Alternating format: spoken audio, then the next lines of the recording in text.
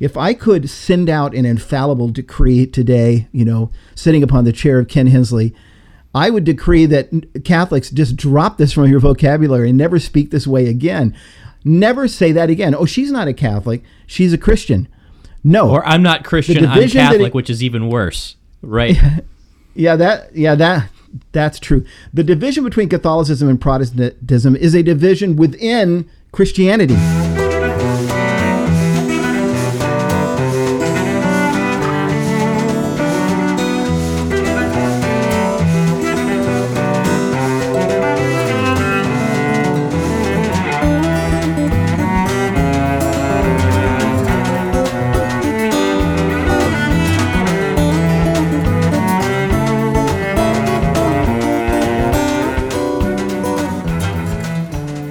Well, hello, and welcome to another brilliantly conceived but questionably executed episode of On the Journey with Matt and Ken. I'm Matt Swaim, along with my colleague Ken Hensley. We're with the Coming Home Network. Please come visit us at chnetwork.org. We're a network of people from all kinds of backgrounds who have either come into or come back to the Catholic Church or are at least considering the question. You can also check out our online community, community.chnetwork.org. I promise we'll be gentle if you come to us. No question is too stupid. Yes. Trust me, you can't ask questions as stupid as Ken and I did on our journeys. Ken, how are you? I'm doing good, thanks. Good to see you. Yeah, and in this series that we do called On the Journey, we do a little bit of digging into our own stories. Hopefully not just making arguments, but really kind of trying to get back into what our thought processes were on certain questions.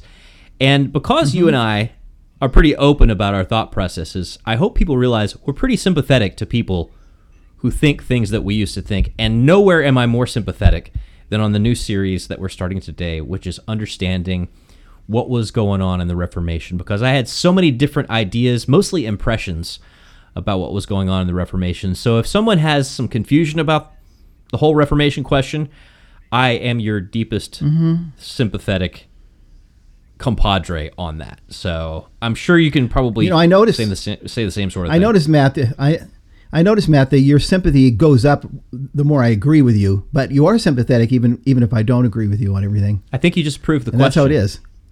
Yeah. Well, you know what? Okay, in the past, our series here, it's not really a series, it's a show, On the Journey show with Matt and Ken. In the past, we did a series on Sola Scriptura, getting really to what I believe is the heart, the foundational difference between Protestantism and Catholicism. We just finished doing a 17-week series that we titled Scripture, Tradition, and Magisterium, hitting at the same question. And we actually have not left the topic, because this series that we're doing now, which is going to be 4 weeks in length, is called What Was the Reformation and Why Did It Happen? So we're coming at the same basic issues. That is the same, the foundational question. What is it that lies between Catholicism and Protestantism? By asking that question, what was the Reformation? That is, in its essence, what was it? And why did it happen? And we're also going to be asking, why did it happen when it happened? I mean, why did it happen? Why did what happened in the early 16th century? So, but to back up, our show is about our stories, and this begins with a story as well. This begins with my story. I mean, most people watching maybe know that before becoming Catholic, I was an evangelical Protestant for more than 20 years. I was an ordained Protestant pastor for 11 of those years, and as you said, the word sympathy, it just comes out. I mean, my conversion was hard. My conversion was difficult. When I think of it, I like to say I broke a ton of glass coming into the church. Because of my background as a student, a seminarian, and then a pastor, becoming Catholic wasn't something that I could do quickly. It just wasn't. It was the result of intensive thought and struggle and prayer and argument and debate and the whole thing for more than 4 years. It involved my needing to rethink my entire worldview as a Christian, really from the ground floor up. And because of that, Matt, on the one hand, it's hard for me to even talk about Catholicism and Protestantism without instinctively becoming an apologist. I instinctively beginning to make the case for the Catholic Church. At the same time, I can't think about Protestantism. I can't think about Protestants without affection for those that I still consider from the bottom of my heart to be my brothers and my sisters in Christ. Yeah, and for my And I part, know you feel the same way. I totally feel the same way. And for my part, I broke a lot of glass on the way into the church as well, because of my understanding of what the Reformation, or at least the spirit of the Reformation, was. I experienced a scandal in my own Nazarene church that led me to mistrust, kind of the polished evangelical world I had grown up in. It led me to want to reform, always reform.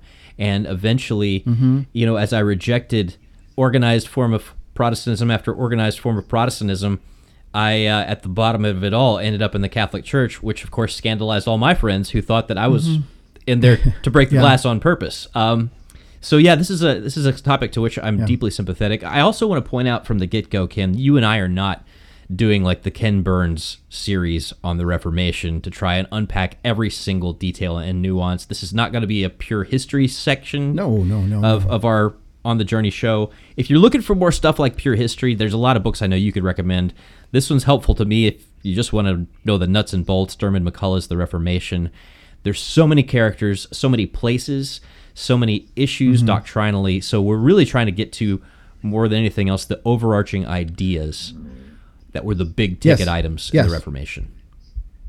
Yeah, and I'm glad you've given that proviso as we enter into this. Okay, let me begin here. Catholic philosopher Peter Kreeft has referred to the division that occurred at the time of the Reformation as, and I quote him now, the most serious division in the history of Christianity. This is what he writes: "The divisions that make the Christian church visibly many rather than one are scandalous and intolerable. If you don't agree with that statement, then either you don't believe the Bible is the revelation of God's own mind, or else you can't read.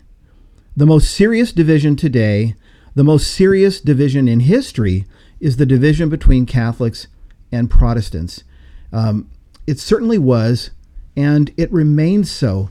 And I want to point out right away, the Catholic Church acknowledges that the church is not without blame for the fracturing of Christ's one visible church that took place in the early 16th century. In fact, whatever blame can be assigned for what happened back then, both directions, it certainly is not the fault of the majority of Protestants alive today. And Catholics, again, are encouraged, in fact, commanded to accept them as fellow Christians. Quoting now from the Catechism of the Catholic Church, this is from the Catechism, paragraphs 816 through 818, we read, "In this one and only Church of God, from its very beginnings, there arose certain rifts." So there were divisions along the way. "But in subsequent centuries, much more serious divisions appeared, and large communities became separated from full communion with the Catholic Church, for which often enough men on both sides were to blame. However, one cannot charge with the sin of the separation those who at present are born into these communities," that is, these separated communities, Protestant churches he's referring to, and the Orthodox churches as well. "And in them," okay, let me say that again. "One cannot charge with the sin of the separation those who at present are born into these communities, and in them are brought up in the faith of Christ, and the Catholic Church accepts them with respect and affection as brothers."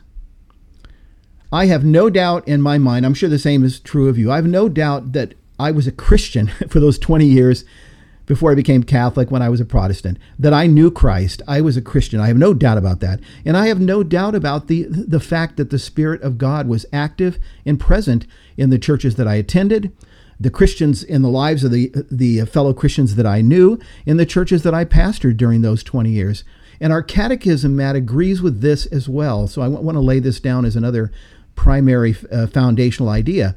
The Catholic Church agrees with what I've just said. In fact, in the very next paragraph of the Catechism, we read this. This is paragraph 819. "Christ uses these churches and ecclesial communities as means of salvation." He's talking now about the churches that exist, having broken away from the Catholic Church, the churches that exist now. These churches and ecclesial communities Christ uses as means of salvation, whose power derives from the fullness of grace and truth that Christ has entrusted to the Catholic Church. And so with much affection and with much respect, and yet remembering at the same time the seriousness of this division that took place in the early 16th century at the time of the Protestant Reformation. What we want to do in this short series is ask the question, what was the Reformation? Again, not in all of its detail, but at its heart, what was it and why did it happen? And there are so many questions you raised just by reading those paragraphs from the Catechism, including why does the Catholic Church make a distinction between churches and ecclesial communities? That's a whole bag of chips that we can maybe open at a later date. But occasionally we'll get into various conversations in the Coming Home Network online community and in our conversations with people who are coming to us. And we'll start talking about how we feel about the word Protestant. And I don't know about you, Ken, but I, as an evangelical Christian, until my mid-20s, never used the word Protestant on myself. A Protestant was somebody in a textbook as far as I was concerned. I was a Christian. That's what I considered myself. Yeah. And it also kind of gets to the heart of how we at the Coming Home Network and what we do is a little bit unique within Christianity, because here you and I are people who knew in our hearts that we had to come into full communion with the Catholic Church. But we also know without a doubt that the Holy Spirit was alive and active in the communities that we came from. So again, this is part of the sympathy that is going into this conversation on what happened in the Reformation. Okay, the first question, which is the one that we're going to address today, is the question of was. What was the Reformation? What the Reformation was. And I want to begin with Catholic historian Hilaire Belloc, a book that he wrote in 1938 with the title The Great Heresies. I mean, in that book, he talks about Arianism, he talks about he talks about several groups, but he also has some chapters on the Reformation and Protestantism. And he asked the question that we're asking here: what was the Reformation? Meaning, what exactly was it all about? And Belloc begins by emphasizing what the Reformation was not. First of all, he says, the Reformation was not about the introduction of a new religion. Okay, it wasn't about the creation of a new religion as we have with Islam, for instance, in the 7th century. And he wants to emphasize this. No, the division that exists between Catholicism and Protestantism is a division within Christianity. So we're not talking about a new religion. And if I can, I'd like to insert a thought here at this point, and I guess an admonition. I hear, this is something that kind of has stunned me since becoming Catholic, although I've been Catholic now 25 years. I hear Catholics speak at times as though Protestants are members of a different religion. You'll hear someone say, oh, he isn't, he belongs to a different religion. He's a Baptist. And even worse than that, I mean, this is the one that just makes me grit my teeth. I've heard people say things, I've heard Catholics say things like, oh, she's not a Catholic, she's a Christian. And if I could send out an infallible decree today, sitting upon the chair of Ken Hensley, I would decree that Catholics just drop this from your vocabulary and never speak this way again. Never say that again. Oh, she's not a Catholic, she's a Christian. No. Or I'm not Christian, I'm Catholic, which is even worse, right? That's true. The division between Catholicism and Protestantism is a division within Christianity. Catholicism is Christianity. In fact, what we believe as Catholics is simply that Catholicism is authentic, historic Christianity. So please, never say again, oh no, I'm not a Christian, I'm a Catholic. And don't say it the other way around either. And that goes for you, Matt. All right. I mean, I'm not a... I don't do that anyway, but I cringe every time someone says that in my presence. And sometimes I try and make the little correction, especially some of my friends from my Protestant world who are like, hey, you used to be Christian, now you're Catholic. I'm like, no, I went back to like the OG Christianity, if you must know, so let's be clear. Okay, so Belloc begins then by insisting two things. Well, first, he insists that the Reformation was not about the introduction, the creation of a new religion.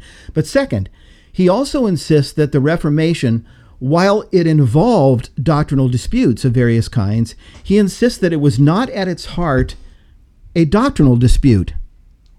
Okay, well, if the Reformation was not about a new religion coming into existence, and if the Reformation was not essentially about a doctrinal dispute, what was it?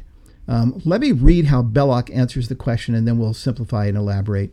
Here's Belloc. It was not a particular movement, but a general one. That is, it did not propound a particular heresy, and I would add, or several heresies, which could be debated and exploded, condemned by the authority of the Church, as had hitherto been every other heresy or heretical movement.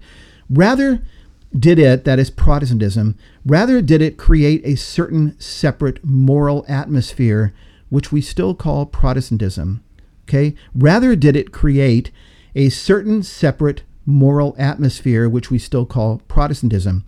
The disruption it had produced remained, and the main principle, okay, now here's the key, that is, he's going to describe now what this moral atmosphere amounts to.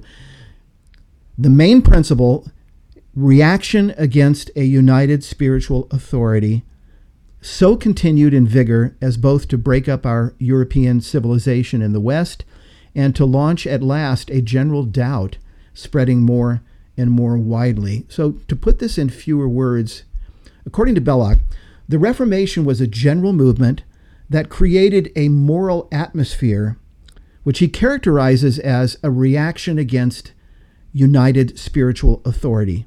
At its heart, then, saying it in other words, the Reformation, this is what it was at its heart. It was a revolt against the very idea that there existed on earth a united spiritual authority, and in particular, that the Catholic Church represented that united spiritual authority. It was a revolt against that idea. That's what it was. Yeah, and this is so important to understand, not only for Protestantism in terms of like how it plays out with the various denominational and confessional realities that spring up from the 16th century on, but also for kind of understanding how the United States became a country. You know, there are a lot of questions at stake in this, and I'm just imagining, like, if you were Protestantism and you were in a job interview, and at the end of the interview they say to you, you know, okay, Protestantism, so you want this job, what would you say are your greatest strengths? They would probably say, well, we serve as a reaction against a check and balance against the united spiritual authority. And then if the interviewer were to say, okay, Protestantism, that sounds good. What's your greatest weakness? It's reaction against a united spiritual authority, right? I mean, essentially, it's its greatest strength. It's its greatest weakness. It's the reason so many people are attracted to it, but it's the reason that it doesn't hold together. So there are a lot of things going on. Well, and that's why, you know, you've touched on it. I purposely skipped over that last phrase in Belloc's quote, which I think is very powerful, where he talks about the fact that it led to the breakup of European civilization in the West.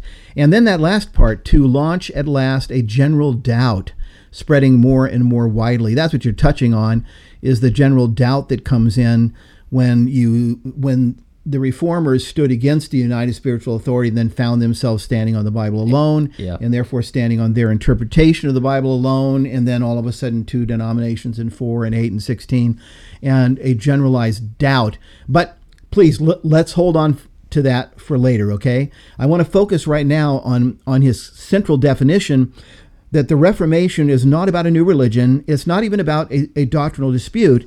It's about a moral atmosphere that was created that is characterized by a reaction against there existing a united spiritual authority. I think we can see this clearly in the lives of the various reformers. For instance, if you pick up John Calvin's most important work, his Institutes of the Christian Religion, which is basically his systematic theology, you don't get the impression, just pick it up and read it, you don't get the impression that Calvin is simply disputing some of the doctrines of the Catholic Church, that there are some improvements, if you will, that he would like to make to Catholic theology. You don't get that impression. The impression you get by reading it, that is the tone of it, the language of it, the whole feel of it, you get the impression that Calvin has taken his Bible, gone into his study, and come forth with his own total vision of Christianity, his own fresh, new vision. You get the impression that Catholicism is something that is being rejected outright. It's not a matter of him disputing 1 or 2 doctrines. It's a matter of him rejecting Catholicism in toto. There's this sense that he's reinventing the wheel. You get that feeling? That he's starting over, that he's returning to the original sources, that is Scripture and the early fathers. He's wanting to take a fresh look at Christian theology in total again. And when he speaks of the Catholic Church, he doesn't speak of her errors, her theological errors, so much as her evils. I mean, you know, the whole thing is being thrown out, okay?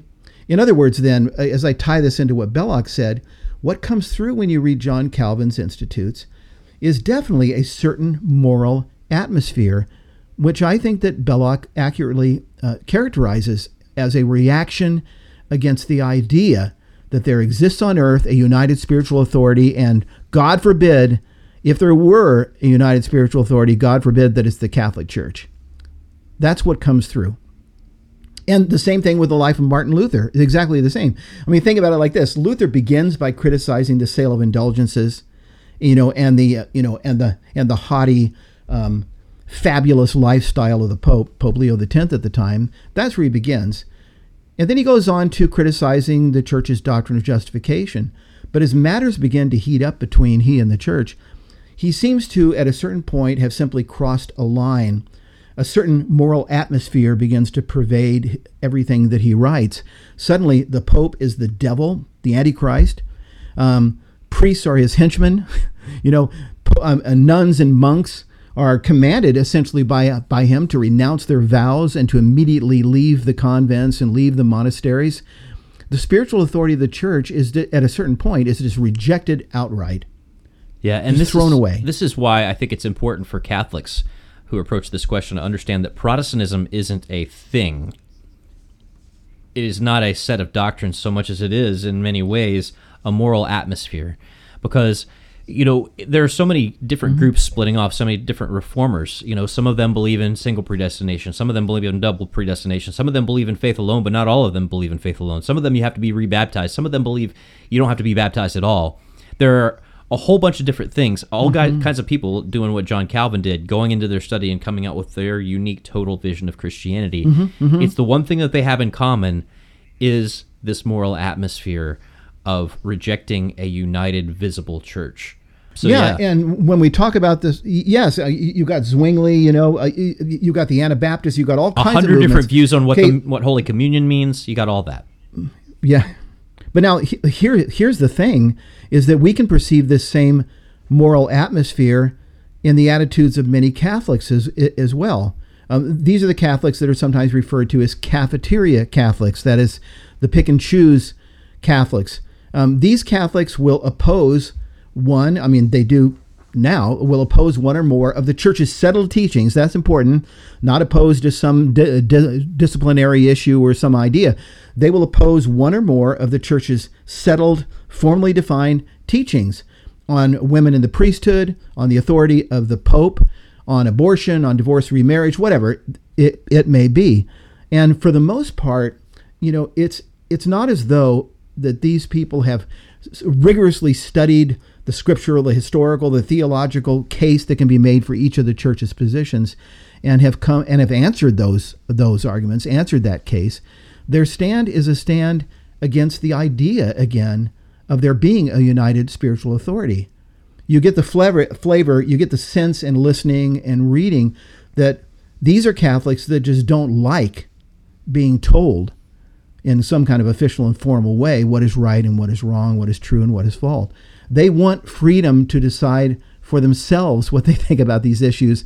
There's a certain moral atmosphere in their protests, and in essence, the people are all on a spectrum. These are not all the same, but those that are the furthest out on the spectrum, they're essentially Protestants who love Catholicism, though, and want to remain Catholic. Well, they're Protestants who want to remain Catholic. Yeah, Protestants in pectore, perhaps, but still Catholics by nature of their baptism and confirmation and other things. Yeah. But this is why I made the allusion earlier to this whole question of how the United States even comes to be a thing, and the role that Protestantism plays in how the United States understands itself as a country. G.K. Chesterton famously said when he came and visited the United States, many years ago, nearly a century ago, that in America even the Catholics are Protestant, right? In some senses, we've kind of caught this mood.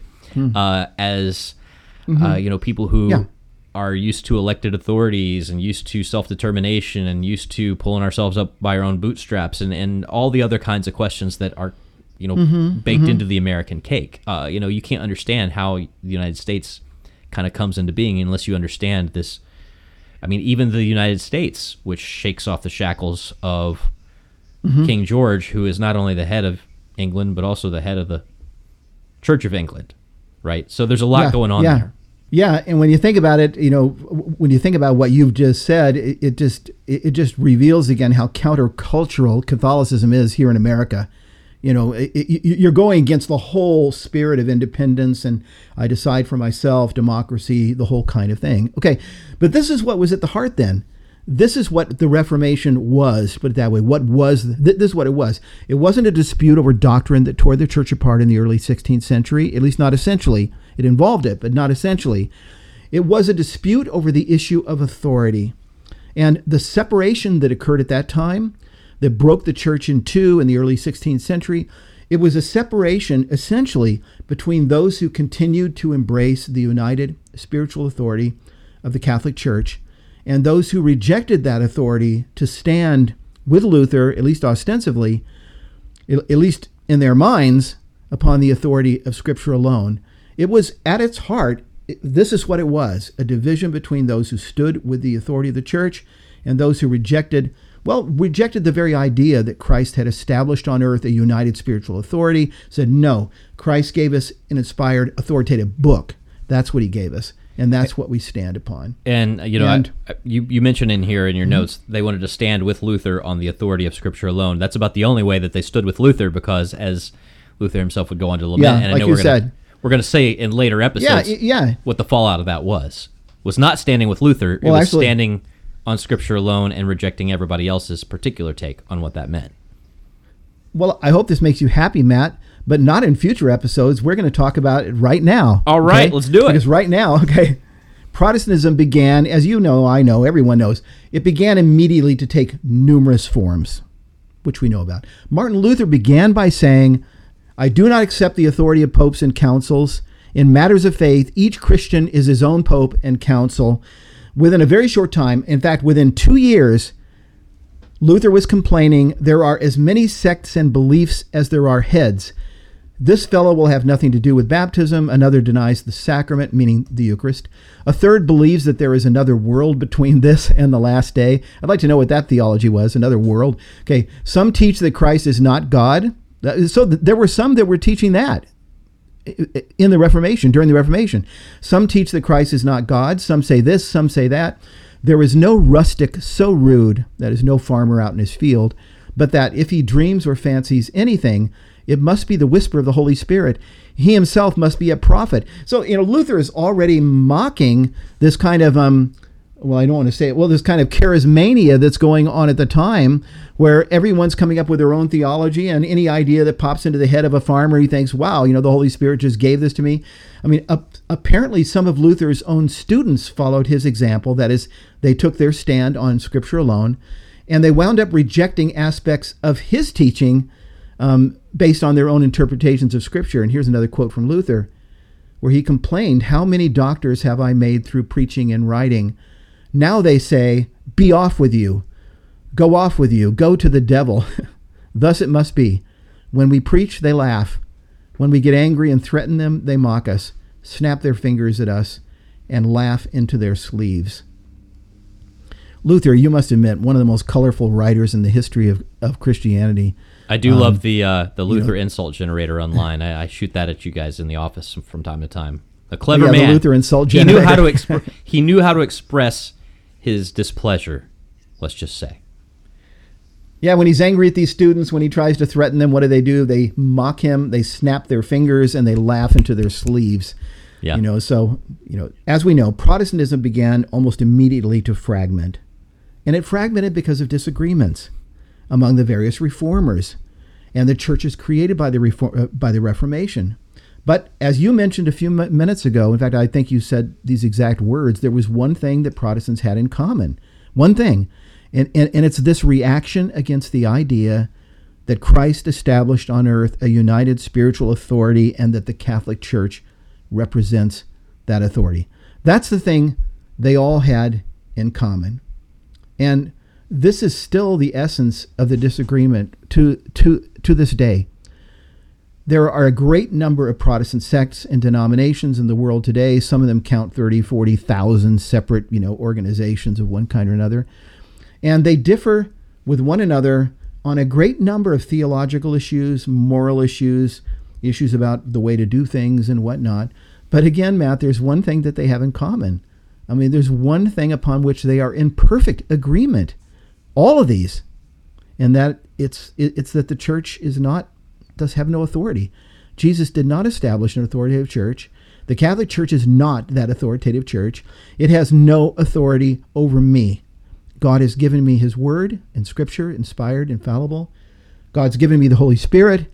God has given me pastors and teachers to help me understand the Bible. What more is needed? Yeah, Which makes me think immediately of that quotation from Mackenzie and Geisler, the Bible, nothing more, nothing else, and nothing less. I mean, nothing less and nothing else is all that is necessary for faith and practice. Go on. Yeah, and just a word on that 30,000, 40,000 number. Some might say, well, if you want to go into formal denominational stuff, it's probably maybe closer to, a few thousand less than that.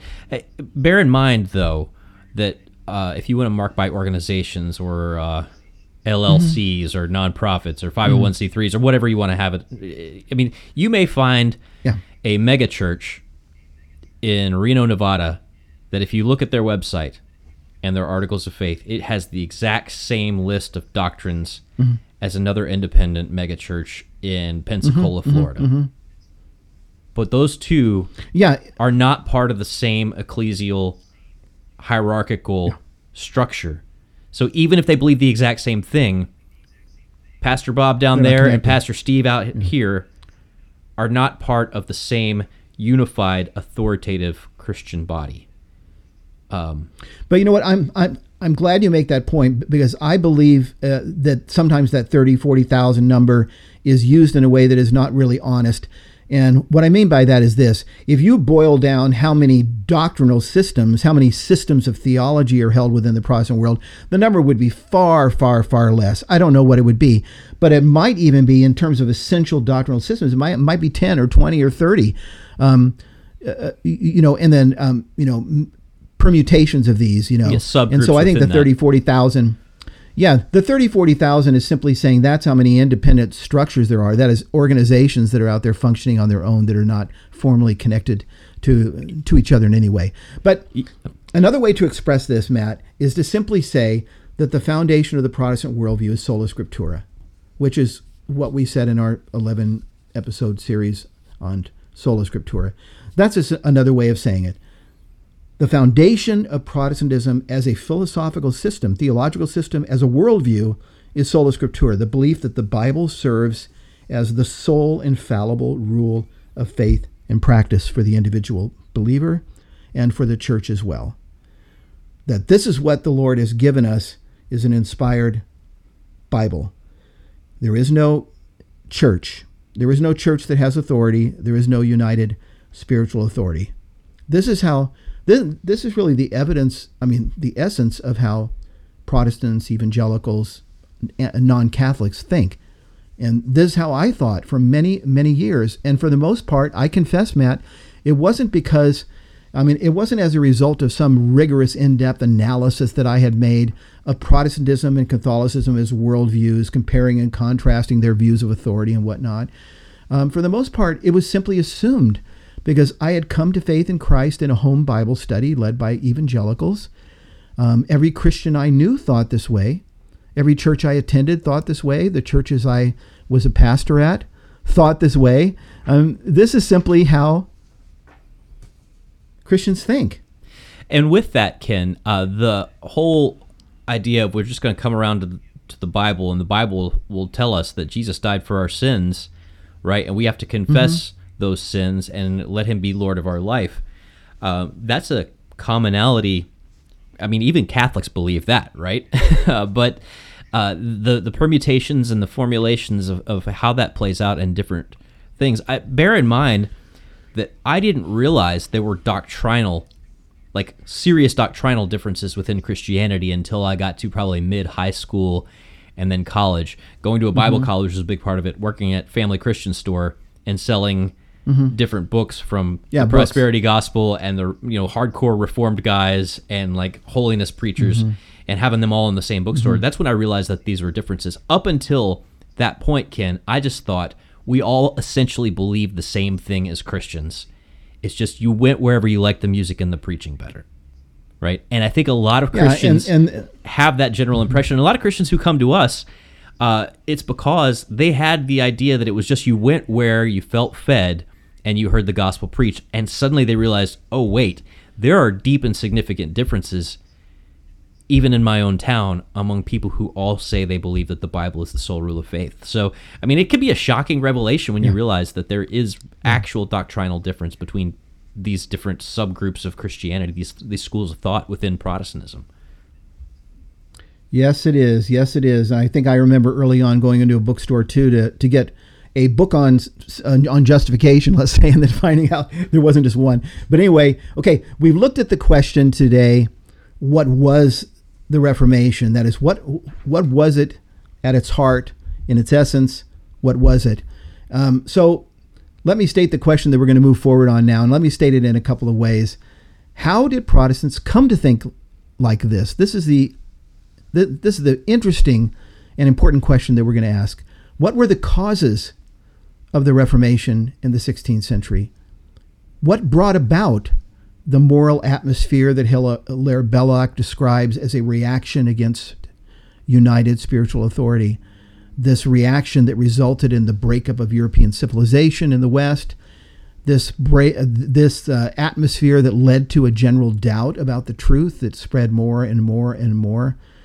How is it, let me put it this way, how is it that so many at that particular point in history came to react against the spiritual authority of the Catholic Church? Why did it happen? And why did it happen when it happened? These are the questions that we're going to ask beginning next week and pursue for several weeks in a row. And it's really interesting and really fascinating. So I encourage those who are watching and listening to stay tuned. Yeah, you can't ask that many questions in a row right at the end of an episode, Ken. This is a cliffhanger. Why not? This is the cliffhanger. Well, this just shows that we're going to have to do a series out of this. Not an extended 50,000 part series. Yeah. But no, it's going to take a little time. Just 3 weeks. Just 3 weeks. So, yeah, dig in. In the meantime, we would love to hear from you and hear your own thoughts about how you processed this question or became even aware that your understanding of the Reformation needed some filling out. Please do visit us at chnetwork.org for lots of resources, but also come visit us in the online community. That is community.chnetwork.org. Ken and I hang out in there, and we mix it up and have jovial exchanges. Ken, thank you so much. Talk to you next week. Yeah, I look forward to next week when we can dig into these questions. And it's good to see you again, Matt. So long. Farewell. Auf Wiedersehen. Good night.